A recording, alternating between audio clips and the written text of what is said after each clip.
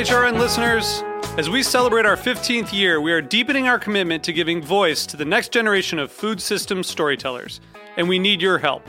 Our internship and fellowship programs help activate new possibilities for underrepresented and underestimated young people through experiential journalism, audio engineering, and production training. Through these unique programs, HRN helps food equity stewards build essential workforce readiness skills that expand their potential and foster economic mobility. Please consider supporting these critical programs. And with a minimum donation, you can be entered to win a dinner for two at an amazing restaurant in one of 8 cities and tickets to a concert at a great venue in one of those cities. We have incredible partners across the country who have donated, as they also share our passion for helping to educate the next generation of food systems storytellers. Check out heritageradionetwork.org/15 to donate and enter to win today. That's heritageradionetwork.org/15 to donate and enter to win today. And make sure you donate before March 31st. Thank you. Today's program has been brought to you by S. Wallace Edwards & Sons, third-generation cure masters producing the country's best dry-cured and aged hams, bacon, and sausage. For more information, visit surreyfarms.com. This is Sherry Bayer from All in the Industry. You're listening to Heritage Radio Network, broadcasting live from Bushwick, Brooklyn. If you like this program, visit heritageradionetwork.org for thousands more. We talk about food. We talk about music with musical dudes. Finger on the pulse, snacky tunes.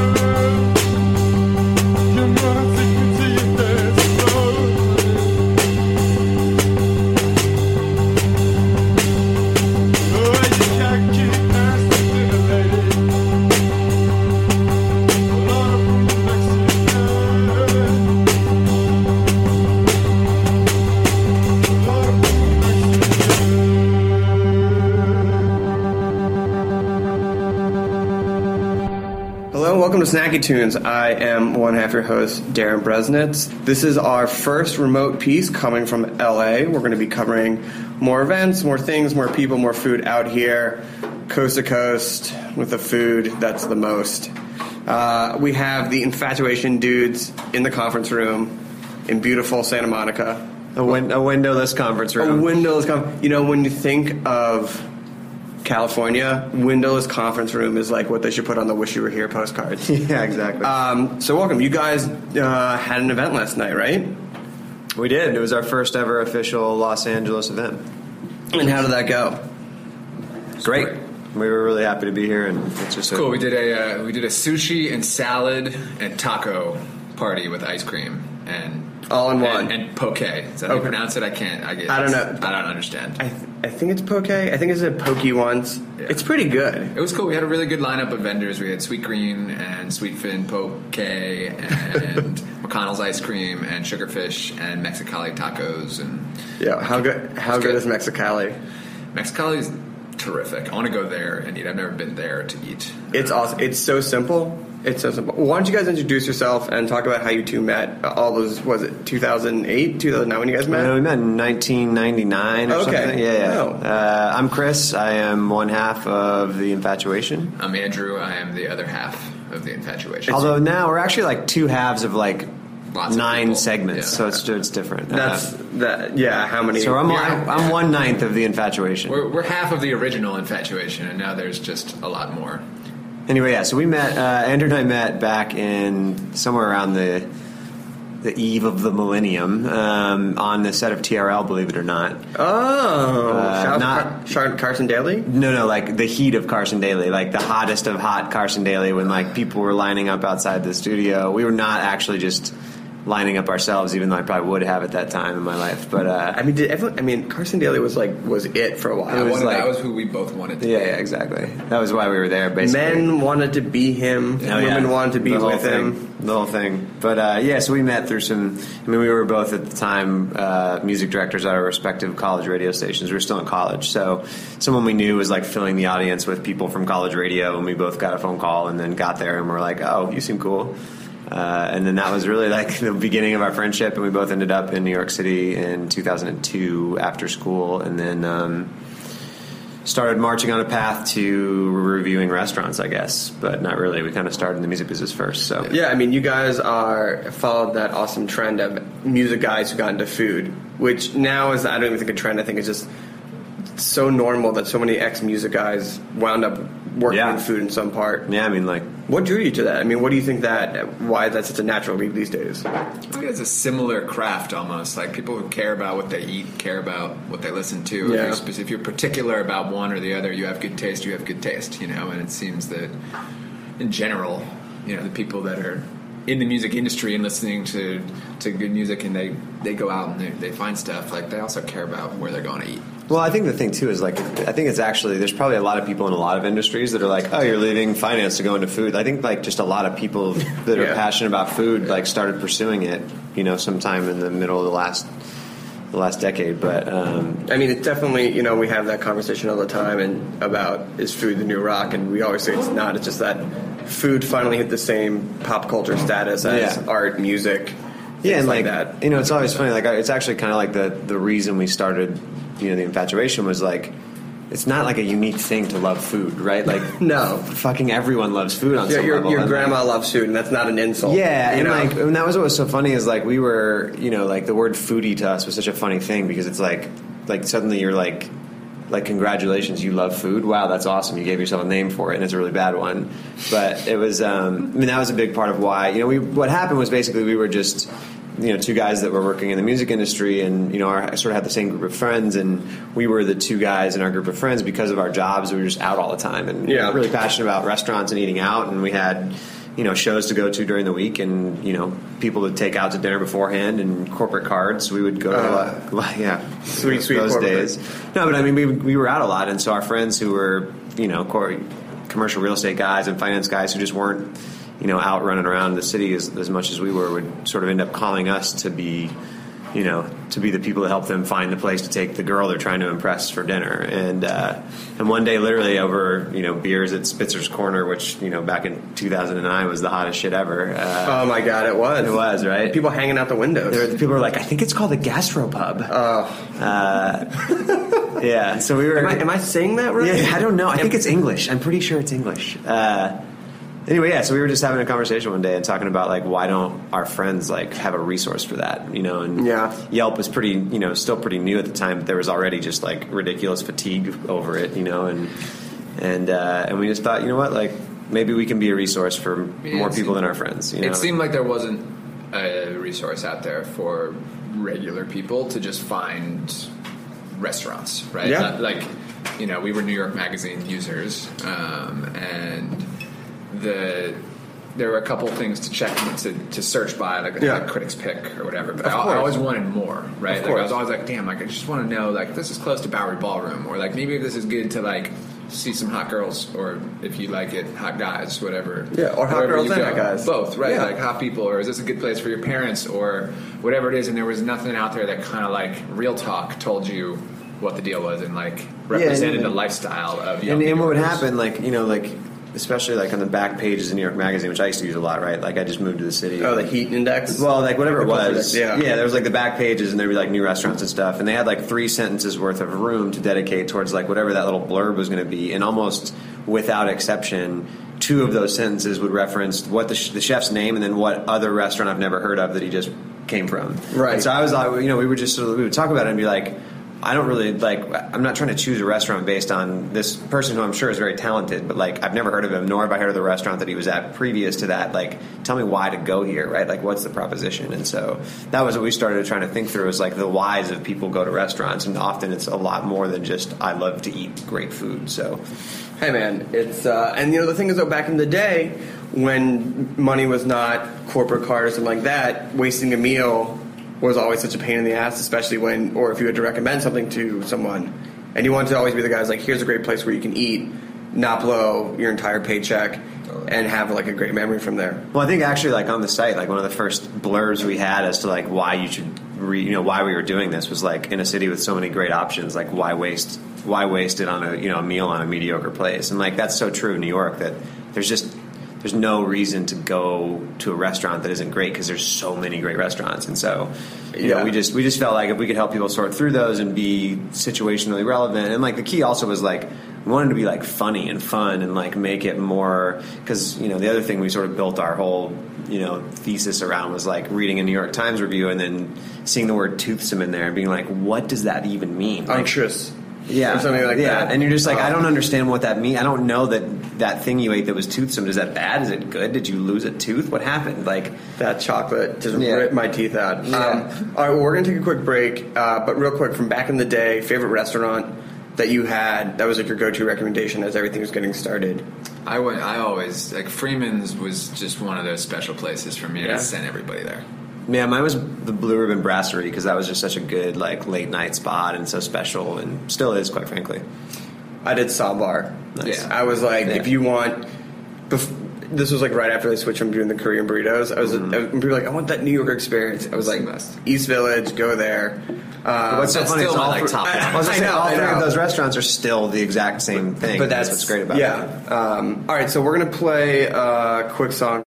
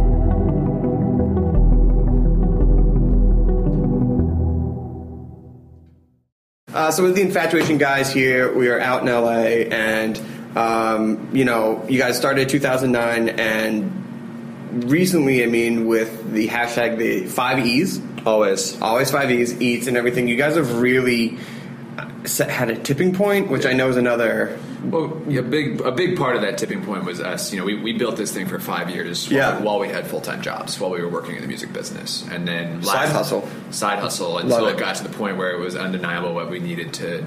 We knew that to see this through, and we needed to put our full attention towards it to hopefully have it become what we always hoped it could become. Yeah. So we left our jobs last April and kind of really started to fuel the fire, and that's kind of where the quicker rise started.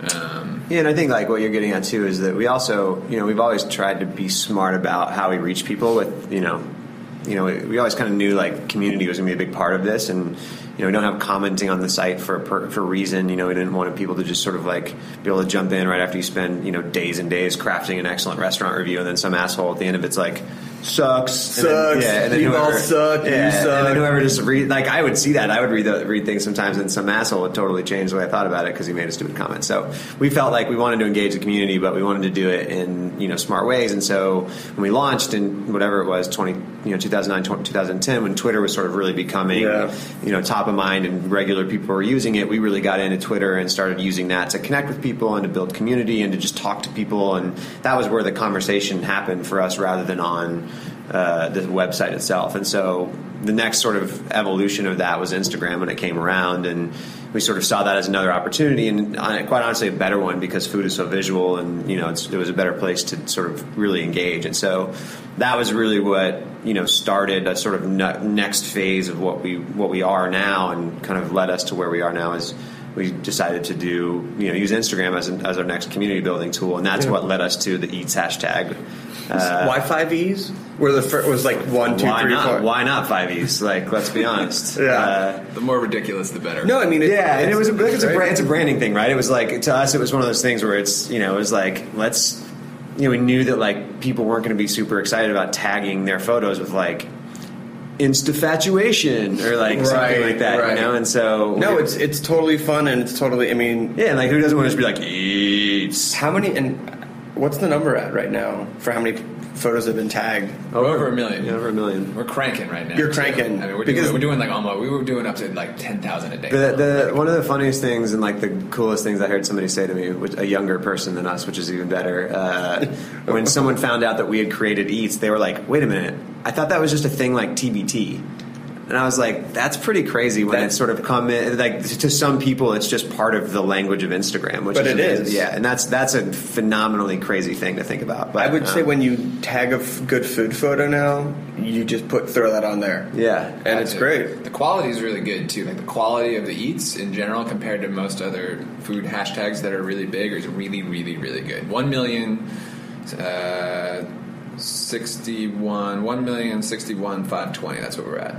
A lot. It's a lot. There's a lot. That's a lot. That's a lot. That's a lot. It's bigger than us. It's become bigger than us. Isn't it nice though? Isn't it nice to sort of have something become bigger than you? Yeah, and it helps. We were able to fuel it in the beginning by really giving people a voice and making it almost a competition so that they could get regrammed on our account. And always our whole proposition always has been that listen, this is representing a group of people. The Infatuation is about everyone. It's not just about me and Chris. It's about everybody who just likes to go eat and have a good time and live a good fun life. And by giving people a voice and offering people a slot on our Instagram, they all got really excited and people got fired up when they got regrams, and you kind of realize that this is something that people want. And I think even to us, it was just proof of the way we think about things, that that food is something that should be fun and not stuffy and not for elite people who are chefs or home chefs or went to culinary. It should be for everybody, and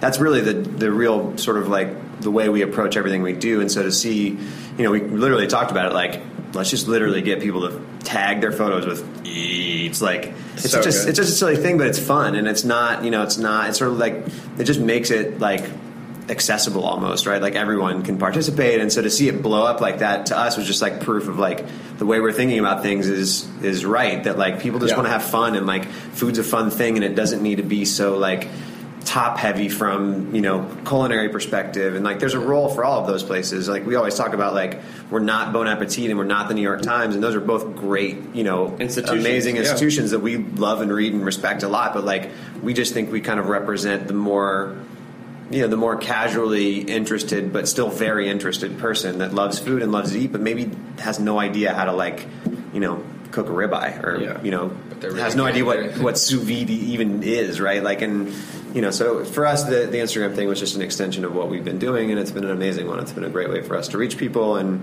it's just been really cool to watch it grow.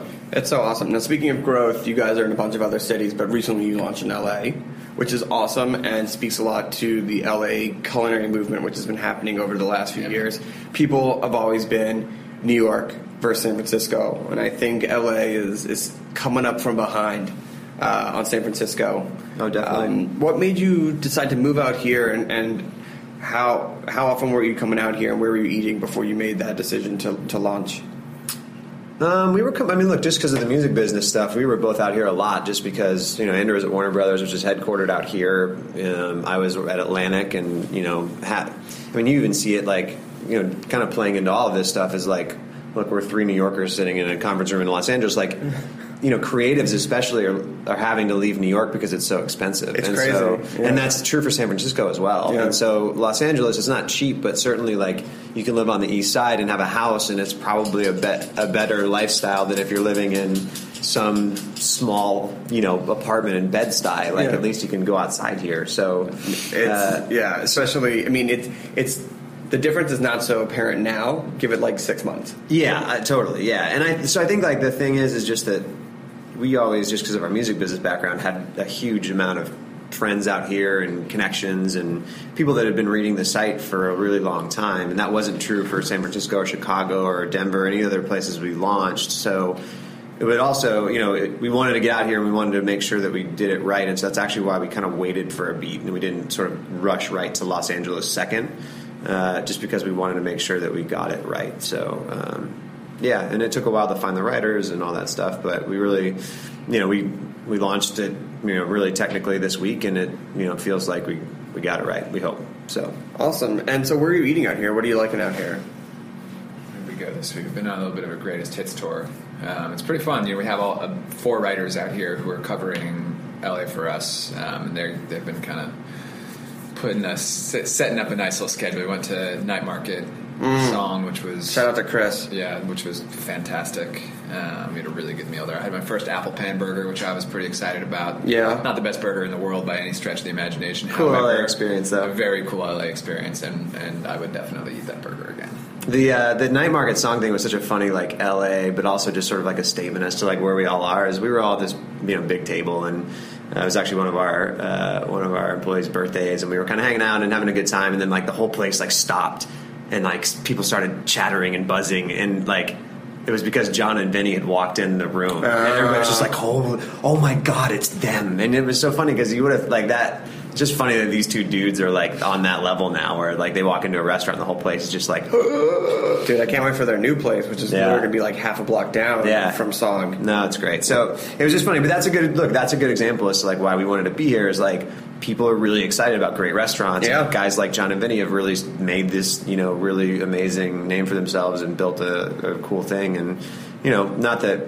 I don't know, like, we go to San Francisco, and there's great restaurants in San Francisco, and there's obviously people that, like, love food, and it's always been such an amazing food city, but it's kind of cool to see, like, a place like LA where there's a really, such a wide diversity, right? Yeah. Like, San Gabriel Valley is, like, a whole thing in itself, and the ethnic food here is great, and, like, the high-end food is great, and the sort of lowbrow food is great, so it's been cool, but it's also meant that we've had to approach it completely differently because, because, like, if, when it was Andrew and I, like, reviewing restaurants in New York, like, geographic location for either of us wasn't a problem. It's not like I was going to go to the Upper West Side because I lived, like, 20 blocks north of Andrew. It was, you can kind of move around where you want to, but here, like, we needed someone that could be the San Gabriel Valley person and also someone that could be, like, the Santa Monica, Venice, like, West Side person, because those people don't move back and forth that much. And so that was actually a big challenge for us, is trying to figure out, like, do we have enough people in each geographic location to kind of make it work? And do we have the right people that know, like, because you have to, like, Jonathan Gold's out here, like, if you're going to propose to people that you're going to be a great resource, you have to be able to do the kind of stuff that he does, which is go to these places in the San Gabriel Valley that have great, Dan noodles or whatever it is. Yeah. But you also have to be able to go to, the new place out here, Cassia, that is the guy from the Spice Table that those people care about too. So, and it's not usually the same person that does both of those things. Well, I want to thank you guys. I know you guys are super busy. No, it was great. Nothing like. Thank you for showing beautiful LA. Yeah, the view from this room is just. Yeah, I don't know if you saw. We have a really, it's really like fresh and high tech. I think it's a 16-inch Philips. Oh man, actually LCD television. The future is now. Yeah. So website, Instagram, Facebook. What's the best way people to find you? What's your preference? Is it Instagram? Well, I mean, look, come to the site, theinfatuation.com. That's where all the, all the good stuff is and the stuff we write. But Instagram and actually Snapchat's been really big for us too. So follow us at Infatuation TV. Yeah, we're having fun with that. Awesome. And how long are you guys going to be out in LA for?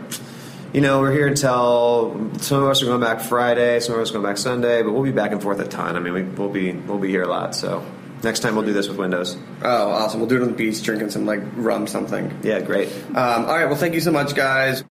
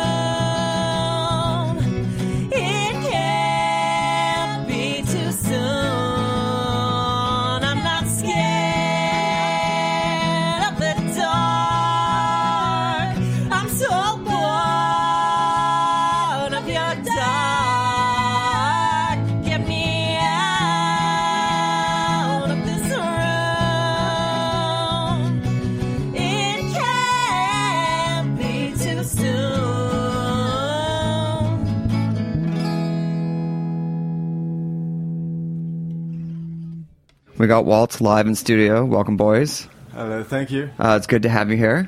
on this early August breezy weekend.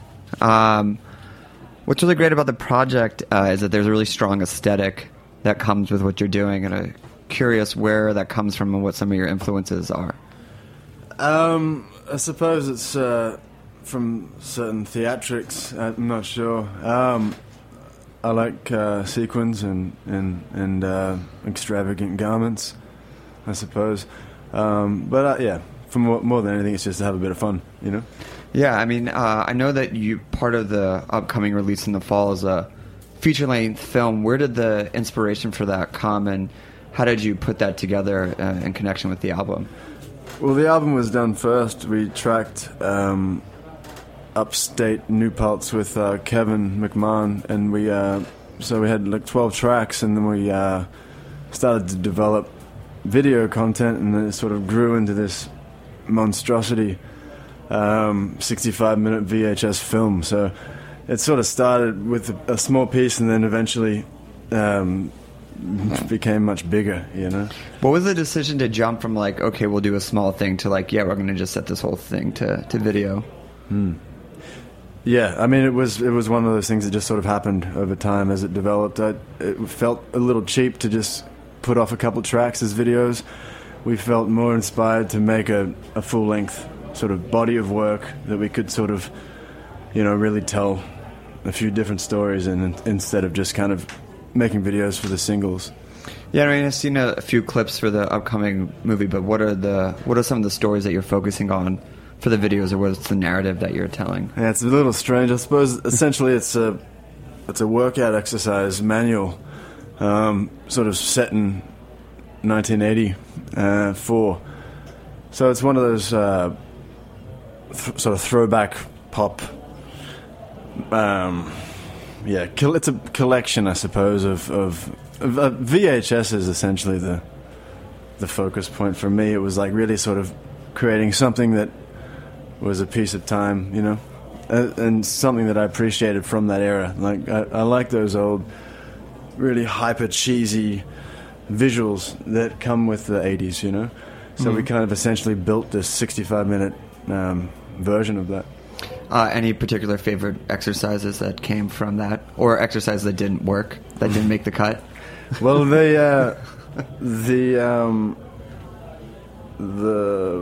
I'm trying to think of the name of the tool. The Thigh Master was one of the highlights for me personally. Yeah, it was exciting. It's actually quite difficult. Is it really? Oh yeah. They make it look so easy on TV. No, it's not easy at all. It's very difficult. What are some of the tips for using the Thigh Master as a pro now? Control, I suppose. Yeah. Well, they're not very stable. It's very sort of you know.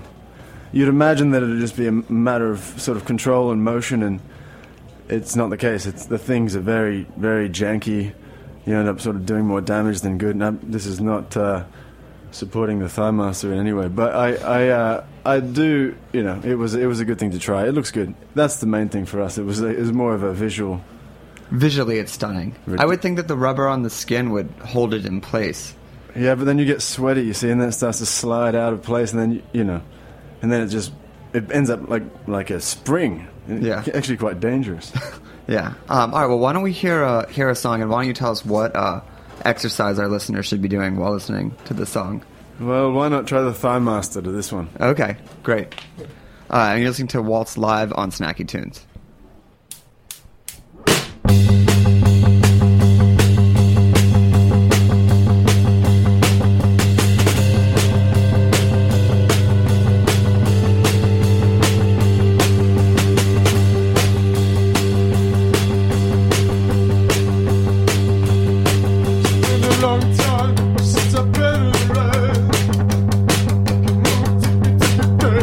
Oh, baby.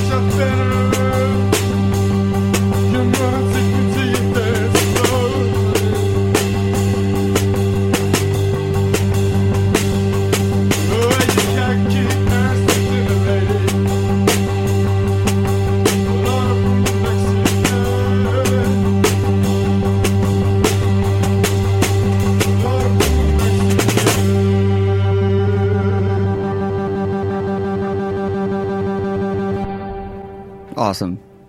Hope no one got injured out there with a Thighmaster. Me too. So I know that you recorded the record upstate. What was the process like, and being a bit removed from the city and putting the record together?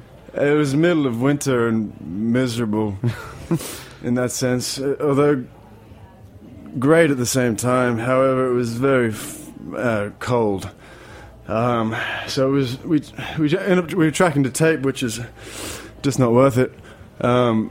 But yeah, so we had like 15 minutes in, 15 minutes out, just to kind of warm up physically. But it was one of those things where we dealt with it. It was just very, very cold, and the producer had budgets on heat allowance. Really? Yeah, he wasn't really too comfortable. He kept on. We'd come back. We were sleeping there. It's a barn, so it's a large barn. And how long were you up there for? About a week, I think. And he would sort of sneak back in and just check if we had the heaters on or not, because he is like dead of the night, like would walk in and just see if the... Oh, yeah. Just popping in just to make sure, you know? Like, hey, guys, brought you some beers and just want to make sure that... Yeah. It looks... We agreed at 72. It looks like it's at 78. We're just going to knock this... No, he basically wouldn't allow it to be on in the first place. So. But it was one of those old, those really expensive electric ones, so... But saying recording to tape, now having gone through the process... Do you say it's not worth it now, and that if you did do it all again, you would just go digital, or it was good to do? And it's good to go. We were under the impression that we were listening to mixes from the tape sessions, and it wasn't until like a few months ago that the producer was like, these are all digital bouncers. Oh. And we're like, what do you mean? And he's like, well, yeah, your tape was shedding and it wasn't worth. And I'm like, well, you didn't tell us. Oh, you didn't let us know. But yeah, so in comparison, I think it was good exercise wise to have the 15-minute sort of blocks, where you sort of on and then you can sort of, it's more execution based performance for me, as in like we're rolling, as you got 15 minutes to do a job and then you can, reset. So that was good. The digital recording process I haven't really delved into too deeply in a big like sort of production sense. But having unlimited time sometimes can be dangerous, Yeah, I'm a big believer that constraints really push creativity. So, recording to tape in the dead of winter probably is a little bit different than like summer, upstate, digital, just like long, lazy days type of vibe. Yeah, although that sounds good. Second one. Next time. Yeah. I do think that there is something about the cold that just really accelerates like hunkering down and really kind of diving into it, as opposed to like just a lazy, endless kind of meandering of time. Yeah, it's time to show up and work, and that was good. We got a good result because of that. How many takes were you able to do per song, given the recording to tape? I think we tried for like 4 or 5. You generally we had a clue. When we had a good idea when we had something we liked, we moved on. Maybe got another try, but then we generally just kind of kept it moving. Got it. All right, well, let's hear another song. All right. What is the exercise to be done to this one? The exercise to be done to this one is what? Cross-dressing. Oh, excellent exercise. That is a very tasty exercise. Yeah.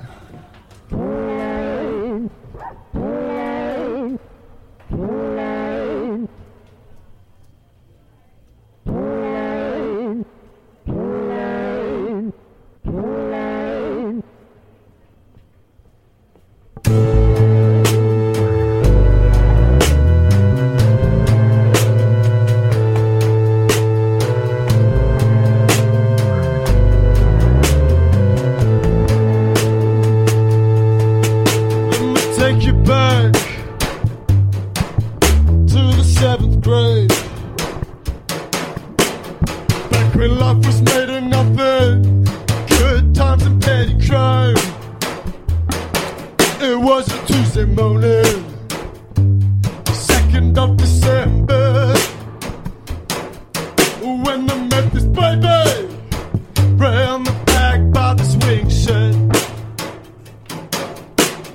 Caroline. Kick you, Caroline.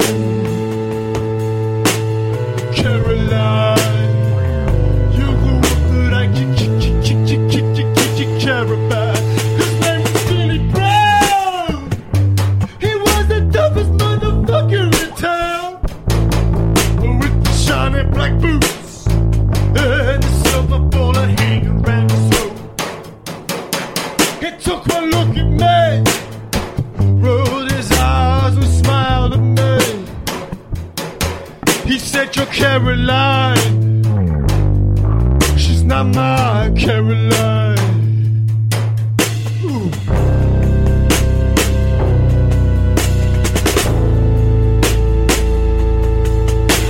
So I went down to the local muscle store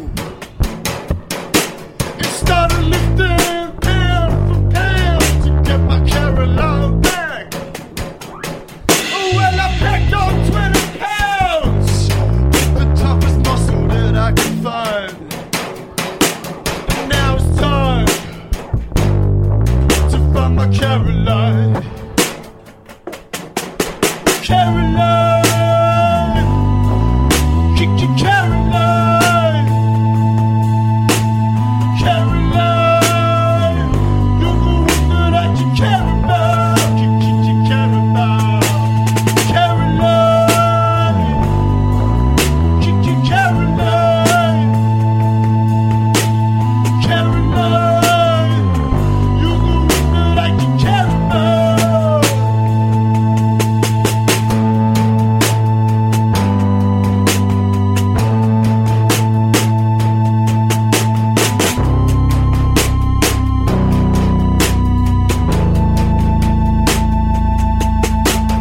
Next day I went back to school, saw Billy Brown. He had his tongue down the throat of my Caroline. Well, I said, "Hey, oh, Mr. Billy Brown, I'm gonna fuck you in the ass with this muscle and keep feeding you the shit that comes out."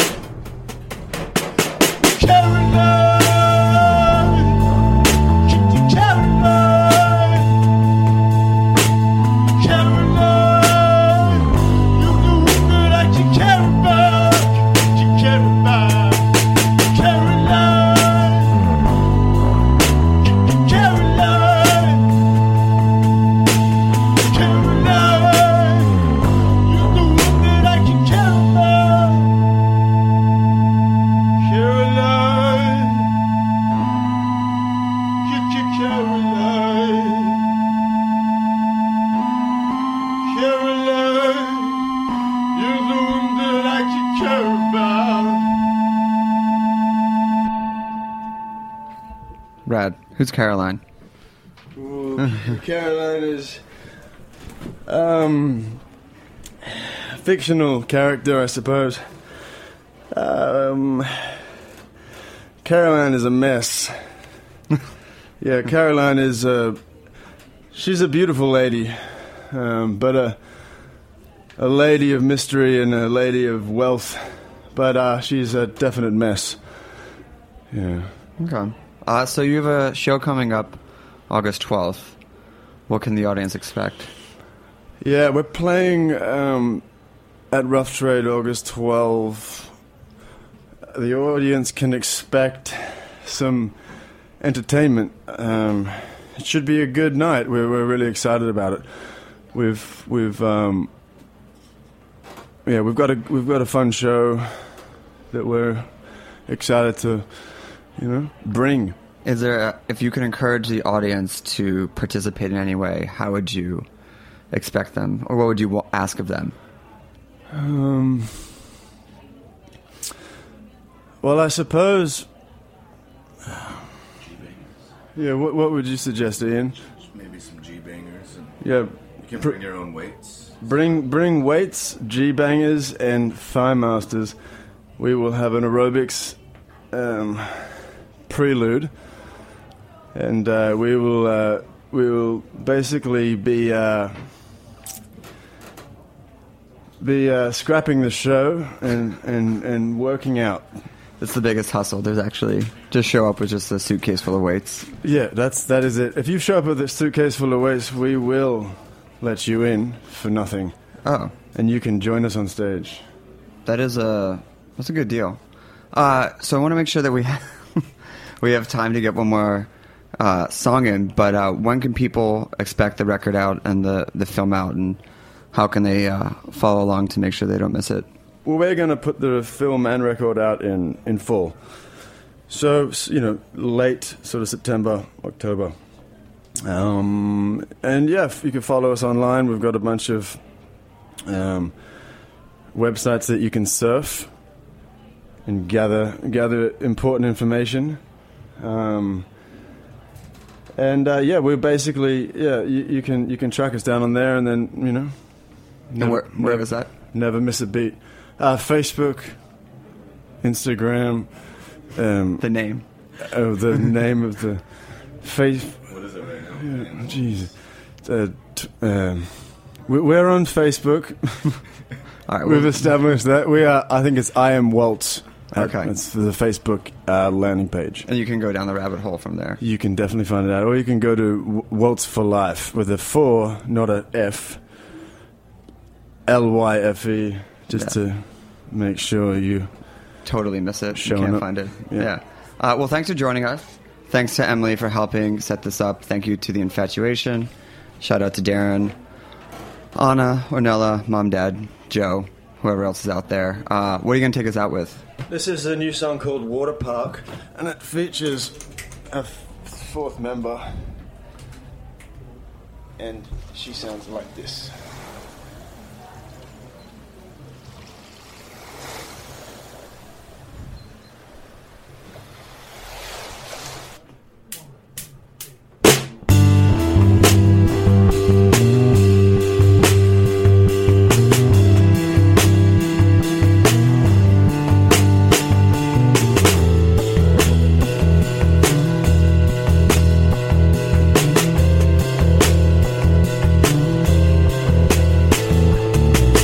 Attacks are coming back. Shark attacks are coming back. Another shark attack. Another shark attack. Shark attack. Come and take a dip in my plastic swimming pool. Blow it up in the backyard, just me and you. Shark attack. Oh, we can shark attack, a shark attack.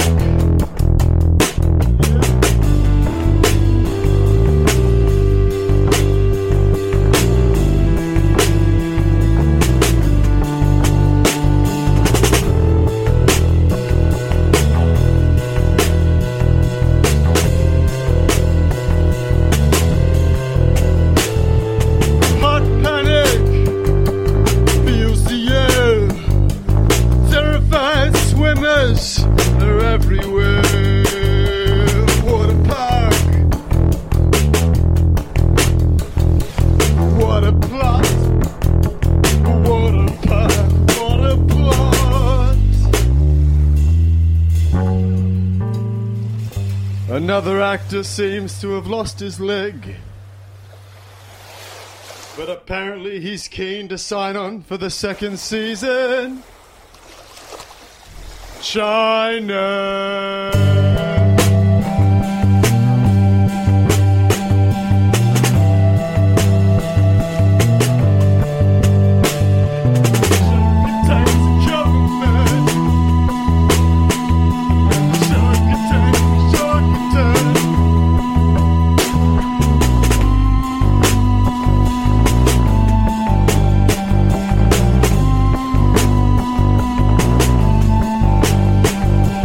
Shark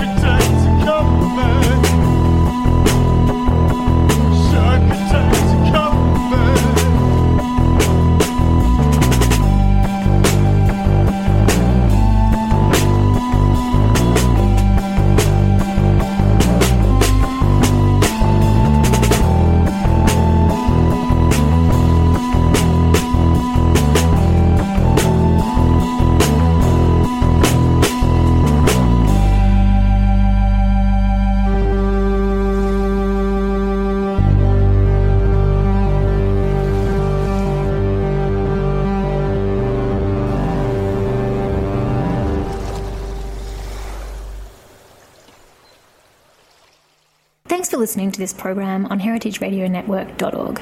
You can find all of our archive programs on our website or as podcasts in the iTunes store by searching Heritage Radio Network. You can like us on Facebook and follow us on Twitter at heritage_radio. You can email us questions anytime at info@heritageradionetwork.org.